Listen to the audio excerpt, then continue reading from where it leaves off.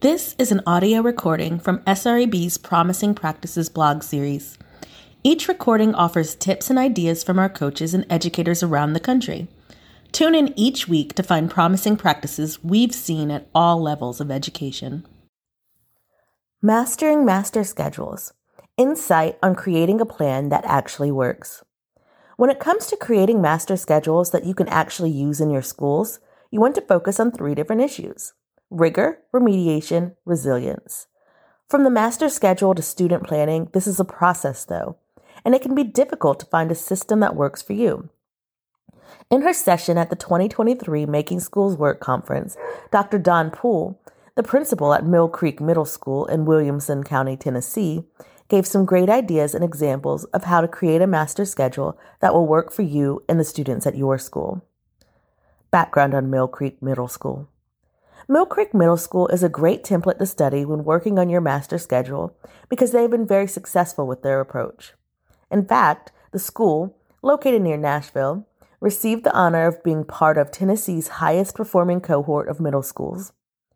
Part of the way that the school earned this honor was through its scheduling system, which is what the session, Creating a Master Schedule that Facilitates Rigor, Remediation, and Resilience, was all about. Step 1.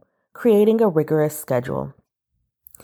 One of the first things that the school does when starting the planning process is focus on creating a rigorous content plan that will give students controlled choices and will help them throughout their school journey. Start with content planning. One of the first things that we discussed in the session was the importance of content planning. Content planning should be looked at across a range of levels, and it should include both vertical and horizontal planning. Here's some things to consider when content planning: grade level planning, department planning, school pathway planning. So like going from grade to grade or from middle school to high school, for example. Using pre-registration processes. Once you know what classes you will offer and how they will help prepare students for the year and for their future, it's time to start working with students to create their individual schedules. It's good to give students choices and help them create a schedule that is right for them. Simply saying choose your classes for next year, though, can lead to students picking courses that may not actually benefit them in the long run. However, creating a pre-registration process allows the students to still have a say in their schedule, but it implies a process more grounded in thought and reflection, which can lead to better results. At Mill Creek, the middle school students are provided choices when they sign up for classes because students should be empowered to take control of their education. However, MCMS offers these choices in a controlled manner. This controlled approach facilitates forethought and intent while still incorporating student choice, maintaining the balance between student autonomy and ensuring that their educational needs are met effectively.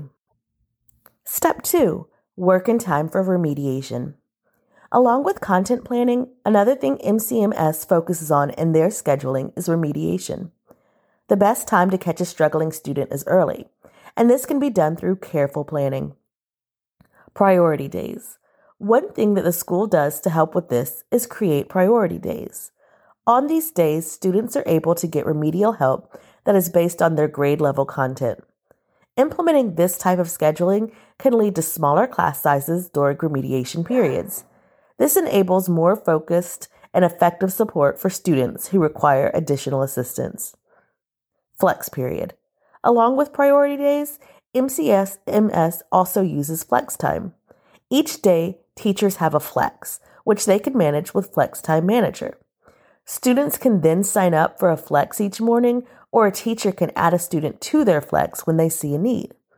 Students can check the flex they are in throughout the day, and during this built-in time, they can receive the extra help they need in that content area. Step 3. Build in resilience potential.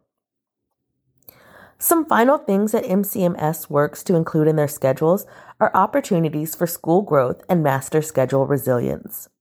The importance of professional development. One way to boost teacher efficiency and help with teacher retention is through professional development opportunities. This is why at MCMS, PLCs matter.